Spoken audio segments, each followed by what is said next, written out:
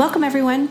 I'm Sue Barber, author, former IT director for a Fortune 500 company, turned executive coach, and this is the Visibility Factor podcast, where we explore how to raise your visibility and play bigger at work and in life.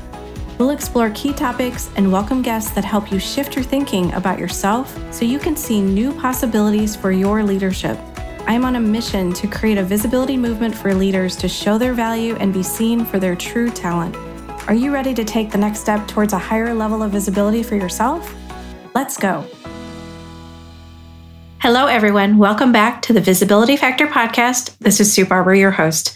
I'm very excited today to bring you Jennie Blumenthal as my guest. She has written an amazing book, and she has a great story about her experience in corporate and what she dealt with and decided to leave at one point and come out into this world of helping women really deal with burnout and stress and anxiety and all the other things. So welcome to the show, Jennie. I'm so excited to have you. Oh, thank you, Sue. I really appreciate you having me.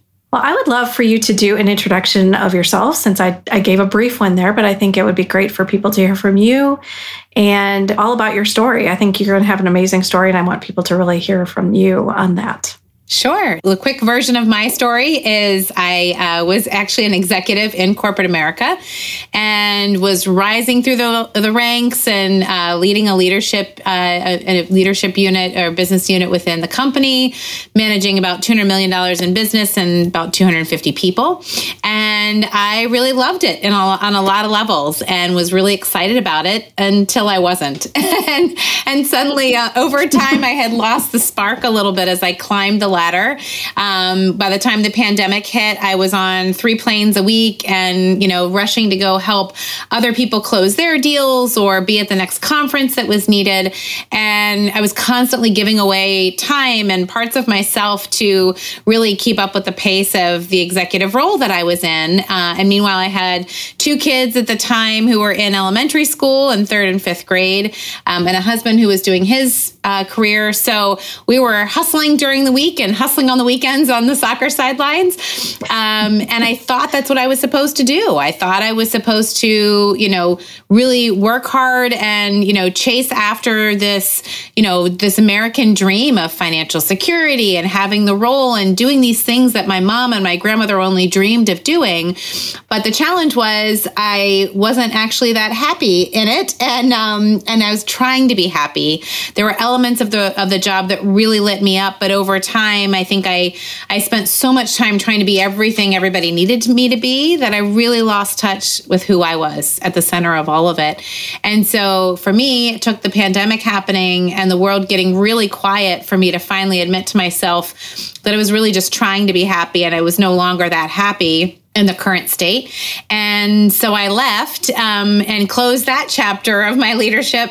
But that really opened up really the next chapter of my leadership journey, which is now spending the next 2 years from then really digging into what made me stay and what makes executive women stay in situations that they've outgrown. How much do we feel like we have to abandon ourselves to fit into a system that maybe wasn't designed for us? And what's the main culprit of why this happens and how can we actually shift out of it? And so I wound up doing the research, writing a book, interviewing 300 women and their stories for it. It's called Ditch the Hustle Culture and Thrive Again, right over my shoulder. And it's really this whole process of how to actually rehab from this addiction of the hustle culture that keeps us always on, and a process to reconnect with the things in your job that really light you up and actually point that ambition towards those things where you find more meaning, which ultimately should lead to more retention and more women in leadership and less burnout playing a game you might not be able to win. Wow. Okay. There's so many things I want to ask you out of what you just shared. I want to start with, though, the should, right? Because you mentioned we should do this. And I think we're all, ingrained in us in society and culture and maybe family. This is what you should do. You should look for something safe and financially secure. And I'm curious, in the interviews that you did, was that a big piece that showed up for people as to why they stay in these types of jobs? Yes. And you mentioned the actors in those stories, right? Of, well, my boss said this, or my dad always wanted this. And so often the way I like to think about this is now, as I, wrote the book and then started a leadership company where I coach executives on how they can take these same processes. So much of what I use in that is asking people to say, whose stories are really playing on repeat in your head? And are they your stories, or are they somebody else's that you inherited or you picked up along the way that maybe was useful for one phase of your leadership, but it's time to set down? And so when I think about the shoulds, I come back to that. Like, who's saying you should?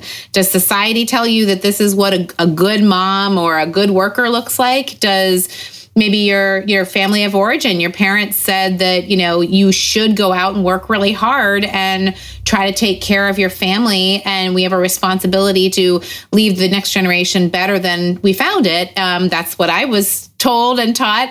And I marched into the workplace doing just that. But I think part of what our challenge is, all those shoulds aren't always balanced for the life that we're living, or even the generation that we're in, right? So all of that family wisdom was awesome from my grandmother who survived the Depression. She gave me a great recipe for how to actually take care of your family and, and amass enough financial security to not be vulnerable if war and famine breaks out. But it wasn't a great recipe for really thriving in your life. And so I think that's really where we see so many women in particularly are saying, okay, well, now I can be more than the three roles of, a teacher, a nurse, or a librarian.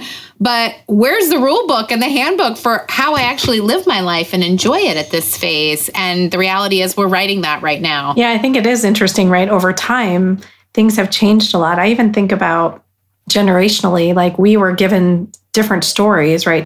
Depending on which generation you're from. And I grew up in a generation of work really hard. You'll get noticed, you'll get promoted. That's all you have to do, which obviously my book came out of the learnings that I had that's not true. And I'm curious from your standpoint, in the conversations that you've had with people, are they seeing a tremendous difference between generations? Because I have daughters who are in like Gen Z, maybe on the cusp of millennial. And as they get new requests to do things at work or anything, they're questioning that, right? Should I just do that, or should I be asking for more money? I think that's very common now. So it's changed over the generations from what we learned to maybe what they now know. Yes, I think that's a great point. And if you think about it as each of these, generational cohorts have attributes that we grow up with that are really, a product of whatever environment we were in, right? I think about the things that my parents always say. I'll always remember where I was when Kennedy was shot. That was like a defining moment, right? Or when Neil Armstrong landed on the moon. Yeah. And, maybe there's, younger generations would say when the Challenger blew up or when 9/11 happened. And we'll see what happens with Gen Z as they say, when COVID hit. Mm-hmm. But when you think about this and you think about the impacts it has on the time that your generational cohort goes through some major event, really impacts the way that you view things like money and security and work and meaning. And so we're seeing a lot of the research right now point to, yes, there's things that happen in your age and stage where, if you get married and need to buy a house and have a baby, sure, you'll be wanting more financial security, regardless of what cohort generationally you're in.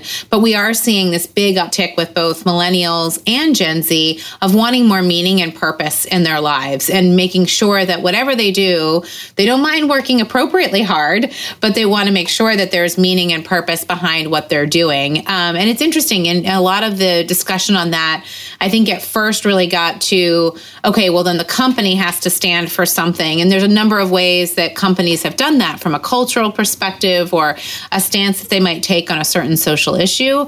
And I think that's a great thing for an individual company to decide. A lot of my work really involves how can you tie the company purpose to the person's individual purpose, because the meaning that you find daily in and out of your work, unless it connects somehow to what the company's doing, you don't get burned out because your company doesn't have a meaningful enough purpose. You get burned out because you don't have a meaningful enough purpose. So it's really just kind of reconnecting that piece. And I'm seeing that across Gen Z. That's an absolutely important thing for them. And for some of them, that purpose could be, I want to take care of my family and leave a legacy of, of new generational wealth in my family that hasn't had it. And there's nothing wrong with that. That's a great why, as long as you're in touch with what that purpose is and you're making that as an intentional decision. Yeah. I mean, it makes a ton of sense, and I'm seeing the same. The interesting thing you brought up was kind of around maybe a pivotal moment that people have. It's like for you, it was the pandemic. Are you seeing it is something that big that is really what helps people get to that place of, yeah, I can't do this anymore. I've just got to do something else? Or can it be smaller events that happen that really make a difference and help them get to that decision? Yes, I think it can be both. The things I heard in the book were actually interesting. Most of the moments that were pivotal for the women that I interviewed had to do with how stress was manifesting in their bodies, which was really interesting. So a lot of the stories started out with, I didn't really think I was that stressed until I was running between Zoom meetings and I paused for a salad in the break room and my head crashed backward through the drywall because I fainted and, someone found me on the ground. And that's when I realized my job was really stressful. Oh my gosh. I didn't think anything was wrong, but then my hair started falling out and we couldn't figure out why. Or I was rushed to the emergency room with a heart attack. And when I got there, the doctor said there's, after all the tests, there's nothing wrong with you. You just have too much stress in your life. And so many of these signals that I think our bodies are sending us all the time that sometimes it can be a big scary thing. Other times it's this little voice or something off that kind of tells us maybe this isn't exactly what we're meant to do. So that's definitely what I heard from a lot of people. I think the other piece to it that we can't ignore is the pandemic really was a great equalizer in some ways in terms of information, right? So most people who had their heads down and were toiling away and were climbing the ladder, and really their network was, sure, they might have had a presence online, but their network was the water cooler and the internal company they were part of. Now suddenly their network became this online presence, and every day you saw people posting about getting a new job or listen to what my toxic boss did, and all of a sudden this information was so much more available that I've seen many more people have these moments where they say, I'm not that unhappy. It's just I didn't realize I was being undervalued, or I didn't realize there was this other opportunity out there, or that this job even existed in this industry.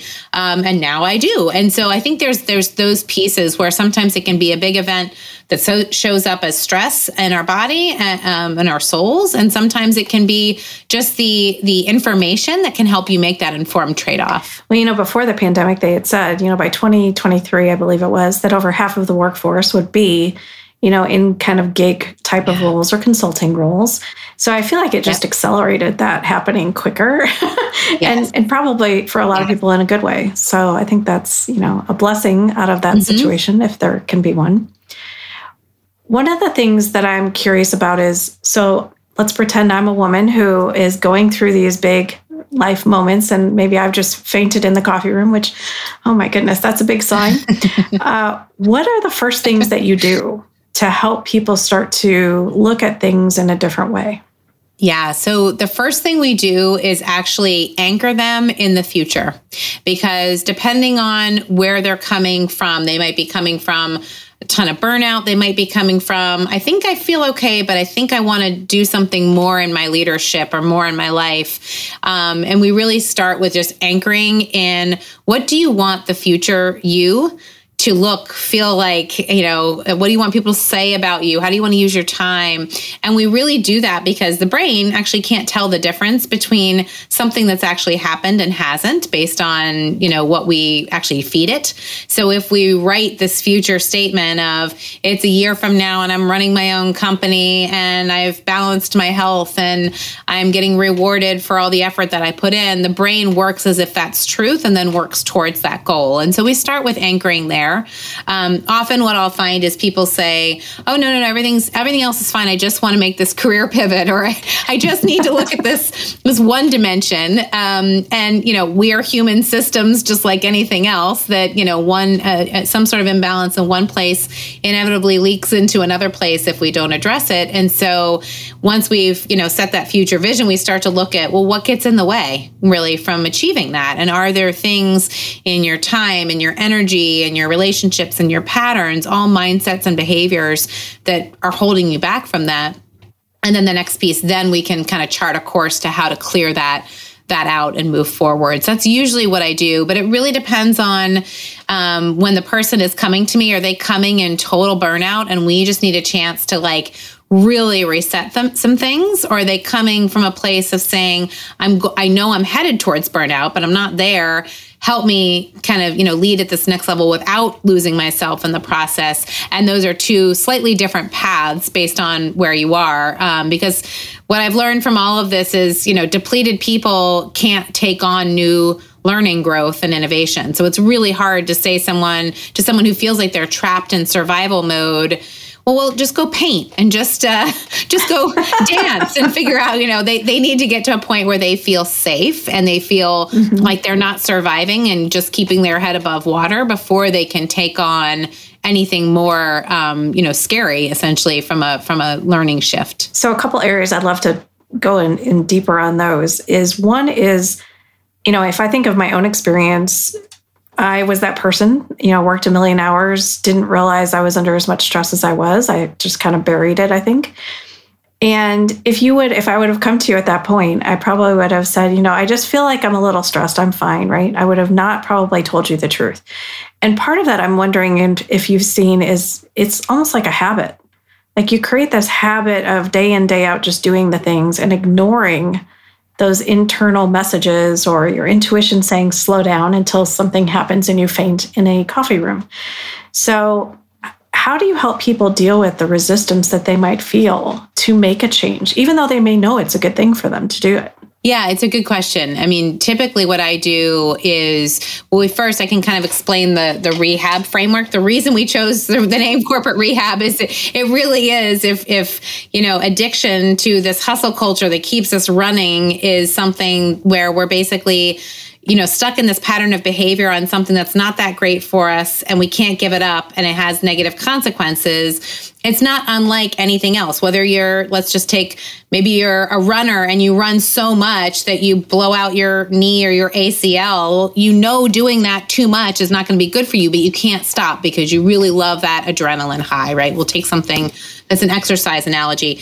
You would go to rehab. You would go and you would stop that thing and you would go and say, why am I being pulled into this and how can I actually restore my leg to its original condition? And that's really what we do within corporate rehab is we shift the mindsets and behaviors that you picked up along the way and really restore you to your original factory settings and then position you to better really thrive. And so really the rehab piece starts from R stands for recognizing your patterns and your values, those things that you brought into your day-to-day interactions, and it gives you the context for some of your choices. E in the rehab framework is for evaluate, where we look at mindsets and patterns and energy and relationships and understand what's happening right now.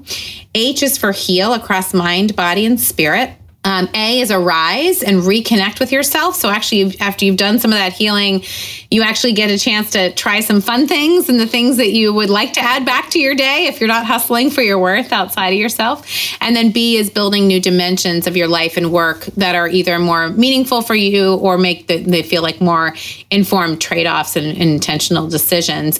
And if you think about it that way, I usually bring people into that framework and we start with one thing and I have them set an intention for what they want to do over the course of those sessions. But by the time we start peeling back layers of, actually there is this pattern and here's the neuroscience behind why your body might be adapting that and what actually happens within the body to keep yourself safe. And here's ways to heal that. By the time we get to the middle section of heal, most of my clients are saying, okay, now I understand that this is all connected. And even if they've come to me from, I just want the career or I just want to look at this one element, at least now they have the tools and they're armed with how to do some of this work well beyond when we finish working together. So that usually winds up helping to overcome some of the objections. I'm literally just returning you to yourself. I'm not teaching you something that's, a totally different concept that you can disagree with and you're welcome to not return to yourself, but it's really a roadmap back to you, which is, I think, the piece that helps people overcome their objections, because the reality is I don't have the answers, but each person I coach does, and it's just inside them, and I'm helping them clear kind of the way for the things that they truly want or believe or have as strengths and gifts in the world, and helping them, return back to those things and those things that light them up. Where do you think people look for their worth in terms of hustling? Like, where does that start? So this is what I found in the research. And it was really interesting as I started to piece it together, because I was starting with, how does this show up? And is it really the hustle culture? Is it other elements? Is it individuals? Is it toxic bosses? And what I found was the hustle culture really runs on a steady diet of a scarcity mindset of, there's not enough to go around. You've got to get what you need first. You got to take care of you. And if I think back to, my grandmother, for example, being raised in the Depression, that was her reality, sleeping a couple kids to a bed and not always knowing how much money, food you'd have. Scarcity was real. But the challenge is when we, get older and we now have enough, often those same mindsets and those same patterns are hard to shake. And so I think what happens is we trap a lot of that within ourselves, and we're unable to kind of shift out of this place where we're trapped in, more of that scarcity mindset. And when I started to look at, okay, well, let me pull the thread as to how do people act when they're in this scarcity? If you actually think about it as Maslow's hierarchy of needs, the light bulb moment for me was, oh my gosh, the hustle culture mimics the Maslow's hierarchy of needs, but it just replaces the good kinds of needs with, unhealthy coping mechanisms. So if you think about the bottom being that survival state where, it's food, shelter, and water, once those are met, then you're freed up to go pursue connection and belonging, then esteem and a job, then purpose, right? And, as humans, we try to evolve towards that. And maybe even on a daily basis, we might be feeling really purposeful, and then our boss has something and it reminds us of a bad earlier boss, and we're back down in survival and feeling like, we're fearful and we better make sure we protect our job. Or maybe we saw, the latest headlines about tech layoffs and think, oh boy, I better, no matter what, I'd love to collaborate, but I better make sure I get my number, right? And so when we think about it that way, what hustle culture does is it comes along and says, yeah, this hierarchy of needs is something that sounds great, but what we're going to do is encourage you to just stay down here in the survival mode, or we're going to connect with other people that act the same way, or we're going to make sure that the esteem that you feel comes from your job, or we're going to make sure that the purpose that you feel is coming again from, giving more money or having some more financial security. So it shows up as this way that actually you feel like you're meeting your needs because, look, I've got all these friends, or I've got all these people are acting the same way. It can't be bad. We're all working 80 hours a week. But what it's doing is it's mimicking that natural, that need for connection, that need for survival and security, that need for belonging, that need for, having some sort of purpose, but it's giving you something that might not actually, productivity and performance might not really be the right way to meet those needs for you. And so that's really the connection between the two that I thought, boy, this is interesting, because the toxic cultures that I saw as a consultant when I'd go in and help companies really do the opposite of that pyramid. They say, no, just focus on more money and more profit, and don't worry about spending time, and, forget purpose. Our purpose is to make more money. We're not a nonprofit. And so it is kind of funny when you think about that there's very real ways we hold it in place, and then there's ways that cultures hold it in place around us. Yeah, I mean, that's very true. Like, you think about any company, right? There's very few positions at the top of the pyramid, if you will, right, as well. Mm-hmm. And so you are all fighting for maybe one or two potential jobs that you might get. And then you're also fighting for ratings. At only certain amount of people get certain ratings and the best ratings. So it does create the world of scarcity. So that's so true. Yes. I think it's amazing that you did all those interviews. So I'm curious to know, like, any really cool findings you had out of what we've talked about already that were surprising to you, or you never really thought about it until you went through that experience with them? Gosh. Yeah. I mean, it's interesting. I started the interviews really just as a means, because once I started talking about the book, I had women coming in droves and saying, oh my gosh, me too. Listen to my story. And so it didn't at first start out to be, the statistical empirical evidence, against what I was researching, but it turned into that as we went. And I think the thing, unfortunately, that was the most surprising is that women put up with a lot. Women absorb an awful lot. And I think I'll say it this way, the thing I didn't expect to be as much of an issue, I guess, or as much as a realization is I thought I would keep it, yes, focused on women because I'm a woman and I can understand what it's like to be a working mom in corporate America. But as I started to think about, well, maybe I'll add in men's perspectives, I realized that the workplace is so designed from a male-centric point of view. I mean, it was put together in the U.S., at least, in a productivity mindset with the Industrial Revolution 200 years ago. And we might have different roles, and maybe we have cooler office coolers and basketballs in some offices. But for the most part, it hasn't changed. It's built for a man who earns the financial security for the household. There's a woman at home taking care of the kids. The man's access to his productivity has nothing to do with his biology. So he won't have to leave the workforce for child rearing or taking care of the emotional needs of teenagers or dealing with menopause. And he is free and clear to just keep climbing that ladder. And when you think about it that way, I was really shocked that I hadn't seen that before. That was what was really surprising to me, is like these women have put up with so much toxicity, direct abuse, that I was really shocked to hear. It's not surprising given what you see in headlines, but to be on a Zoom interview with a woman I had never met before, and this happened multiple times, and her telling me a story and saying, my husband doesn't even know this, or you and my therapist are the only two people that know the story I'm about to tell you. My HR doesn't even know. The amount of times I had that type of interview was shocking to me. And what it told me is that women are in pain across corporate America, not believed, not listened to. These people obviously had a need to have their story told if they're telling a total stranger.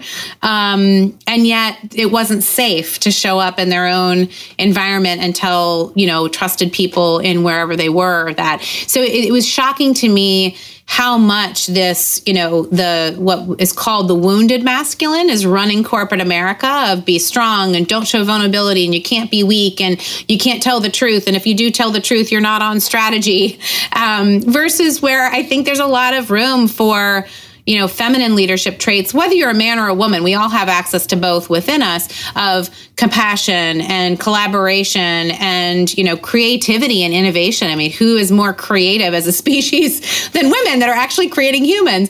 But I think about, somebody like a Jacinda Ardern is a great example of tough when she needs to be, compassionate when she needs to be. And I don't care whether she's a woman or a man, like that is actually the leadership example that embodies the masculine and feminine energy more than anything. So I think that was the thing I was the most surprised by, is how much women put up with and how much of the unseen hand of just a male style of leadership is really running the C-suites of America without us really knowing it. And I think there's a chance for us all to become more conscious to that and make some intentional choices about how we lead the next generation and the future of work. Yeah, I mean, wow, that's so powerful. I mean, I just think about the acceptance that people have had, that's just the way it is, or I haven't been able to raise my comment. And if I have raised my comment at some point and it wasn't heard, am I even going to do it again? So I think it just frustrates people. And so they just stop trying to even raise it to a bigger level in some ways. That's right. And I think one of the things that was interesting as I was doing some of the research, one person said, people lead the way they were led. And I thought that was so important. Carla Harris talks about this, that, if you have a number of people leading a company and they were raised in a younger company that was command and control leadership style and the loudest voice wins, then how are they miraculously going to be in their mid-50s as the CEO of this company and lead in any other way? They don't know another way, you know? So I really believe strongly if you look into mental health and trauma and awareness and all of these, you know, aspects have some version of people can only lead to the extent that they have at the highest level of self-awareness that they have. So I do think that there's bad actors out there, but I think most of the time you've got C-suites running by a group of guys that don't know any different way. And frankly, that's backed up by the number of companies I'm consulting with now who say, we want to be different. We want to use different language. We just don't even know where to get started. And I think there's a genuine interest in leading differently. We just need a lot more role models about what it would look like so that people know how to do it. Yeah. Oh, I would love that too. I think it's so important because if you think about some of the characteristics they're talking about now, more emotional intelligence, more building relationships, and it's not that you don't want to get results too. It's not a either or, it's an and. Yes. And I think there is more opportunity for that. So yes, I would love to see that too. I think everybody would. So how has your life changed since you left corporate, and what's your life like now? Oh, geez. It's changed dramatically. I was much more frazzled and constantly hustling. My kids, like I said, when I left, were 3rd and 5th grade. So, you know, we were rushing out the door to try to get shoes on the feet and get to school and volunteering at all the things. And every moment was planned. I've done a lot of work on myself to kind of reset from my own burnout and do the mindset and pattern shifts that I now coach on and teach. And so I'd like to think that a lot of that has changed, but I'm also undoing 45 years of mental wiring, and that takes time too. So I have to give myself the same grace and compassion that I coach my clients on. So I feel like that is definite change in terms of my own demeanor, that I'm different. I now run a leadership company, so I'm a CEO, which is really fun. I actually really enjoy that, and growing the company, which is really cool to be able to do that and get to employ other women and get to walk into the C-suites every day of the Fortune 500 companies I used to consult on you know, one thing, and now I get to go and help their leaders be even better. And so that feels so purposeful to me that I think I'm able to make those intentional choices on a regular basis. I am operating a little bit more on a portfolio career, which is more of that newer concept of I wrote the book, I'm doing the leadership company, I joined a board, so I'm serving on that. And so my days are relatively busy, but I feel like they're all built on things that I'm choosing how I spend my time. I get to say yes and no, and I'm conscious to what I'm actually trading off. And even when I'm pulling a later night or I miss something at my kid's school, I'm able to make that trade-off without the guilt that I might have felt before, and really being intentional about it. I think the biggest thing I'm proud of, or that is different in my life compared to any other thing that far outweighs it, is doing the incredibly hard work of parenting teens and being emotionally available to them. My husband and I are both doing a lot of work on ourselves to just be a different type of parent than we would have been if we had been on this autopilot. And so to me, that's the most important thing. They'll be leaders in their own sphere of their families or of companies or whatever they decide to do in a way that hopefully will have more tools than maybe I did at their age. And so I'm really proud of the work that we're doing there, far and above anything else. Yes, I'm in the same place with you. So I totally understand what that can be like, for sure. Absolutely. But I do, and I've been on a similar path of just kind of learning about myself and having compassion for, you know, you think about those leaders who don't know any better. You know, if they don't know any better, you know, when you know better, you can do better, right? So I think it is important for people to start to recognize that there are different ways to lead, and it doesn't take away from your, you know, the respect you're going to get or your leadership to do it in a different way. And it may actually bring more people to you and want to stay with you because of it. That's very true. Mm-hmm. That's very true. And it is a mindset shift, isn't it? I mean, it's the sense that, like, you know, holding up, we could fill in the blank with any, you know, person that's been propped up in the media as this is the guy you want to be like because he sends rockets to places and all these things, right? And if instead you think of that as, boy, he's probably got some limitations he's really unaware of, and you have some compassion for that. In the South, we would say, bless his heart. Right. He has no idea, So it is kind of it's a bit of a humbling approach to, we're all just humans trying to do the best we can, and we'll show up in whatever level of healing we've achieved at that point in time. And our companies and our families will be the better or worse off for it. So here's to hoping that more people pick that up. I agree 100%. Is there anything else from the book or anything else that you're doing that you want to share with the audience? I think the main thing of just doing a lot of speaking right now, which has been so fun. So I'm going into companies and talking about how they can actually relight the spark of what helped their teams get excited about in the first place, and kind of go from being this burned out, desolate forest of humans to this really vibrant teams that will really, get a chance to achieve these high growth goals that we all know we have out there in terms of profit and innovation and those types of things. So getting to do a lot of speaking on that right now, which is really fun. So certainly if anybody's needs some help with your teams, or if you feel burned out and you want someone else to tell your boss instead of you, I can certainly share some of the workforce stats that I'm getting asked about a lot. But so many people asking about, like, how do they thrive in the future of work and without hitting that burnout? And that's really where so much of the effort is and emphasis is focused on right now. So I'm really excited about that. So getting to do that with the corporate audience, and then still getting to do a lot of coaching with executive women. So if anyone has a need for either one or wants to gift the book to somebody to read it, it can be found at www.corporate-rehab.com, and you can find all of the resources there. Awesome. Well, I will attach all of that to the notes so they can find out more about that. Great. So now I'd like to transition into what I call the Rise Up and Be Visible quick tips. So these are 4 questions that I ask everyone. The first one, visibility is, and fill in the blank.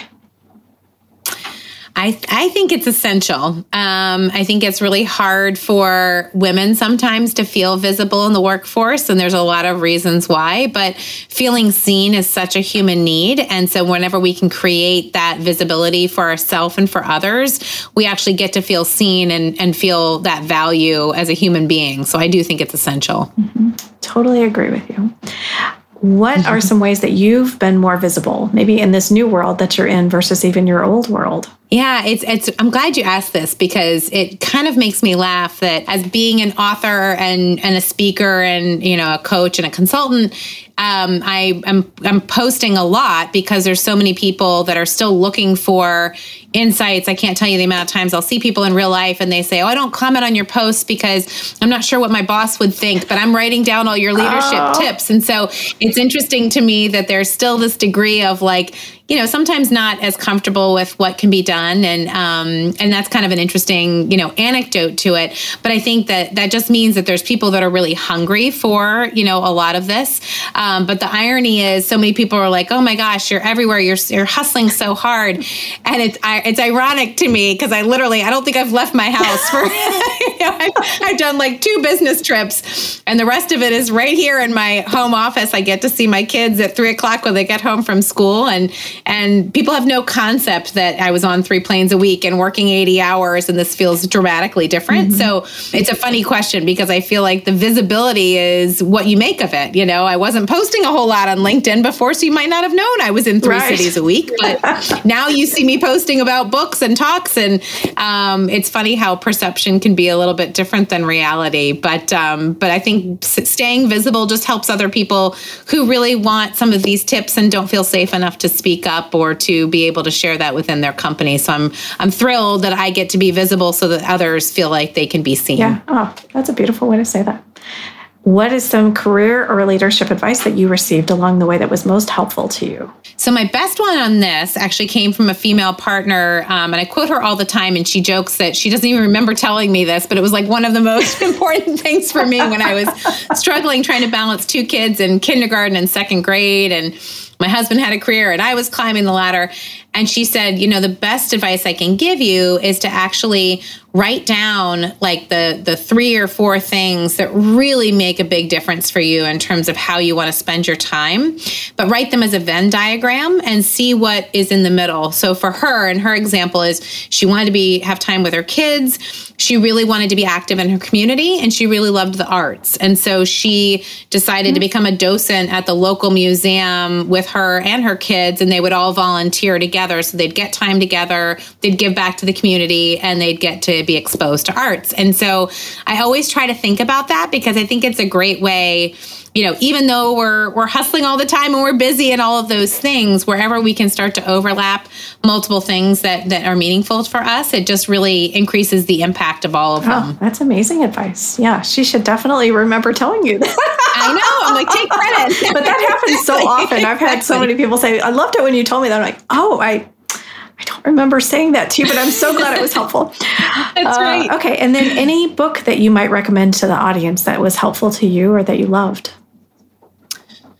Yes. So, I have tons because I had to read, 50 to 60 to do the research. But the one that was the newest for me and had the most aha moments in an area I hadn't spent a whole lot of time on was on boundaries. And it was Set Boundaries, Find Peace by Nedra Glover Tawwab.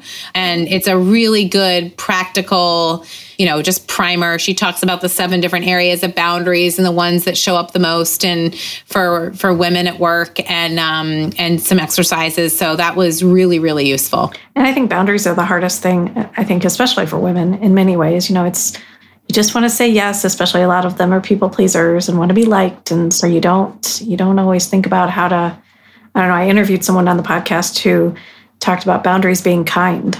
And, let's look at them in a positive way and not a negative way. I think a lot of people see them as negative. So love that. Okay. Well, it is interesting when you think about that too. Like I have an MBA and going through all of those courses, I learned a ton about finance and the Black-Scholes, option pricing model. Nobody ever told me about boundaries and these things that are actually leadership tips that could have helped us actually, the way we lead. So I think it's also an interesting thing to think about is not just something that's like off to the side, but really central for how we maintain this longevity in our work and our career. Mm-hmm. Excellent.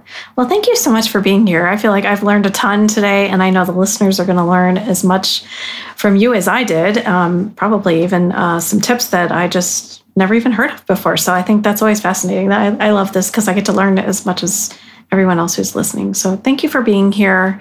Thank you for what you're doing. I know that you are changing a lot of lives out there for women, and they need it, right? They need that support, and they may not be getting it anywhere else, especially from what you're seeing. So I think that's great. Thanks so much, Sue. I appreciate you having me. No problem. All right. Thanks, everybody, for joining today on the Visibility Factor podcast, and we'll catch you on the next one. Thanks so much for listening to the Visibility Factor podcast. Remember that visibility starts with small steps that are intentional and consistent each day. Be bold, be visible, be the leader you were meant to be. Find us and subscribe on Apple Podcasts, Spotify, and wherever else you listen to podcasts. Follow us on all of our social media platforms, which are highlighted in the show notes. Thank you for listening, and we'll see you next time on the Visibility Factor podcast.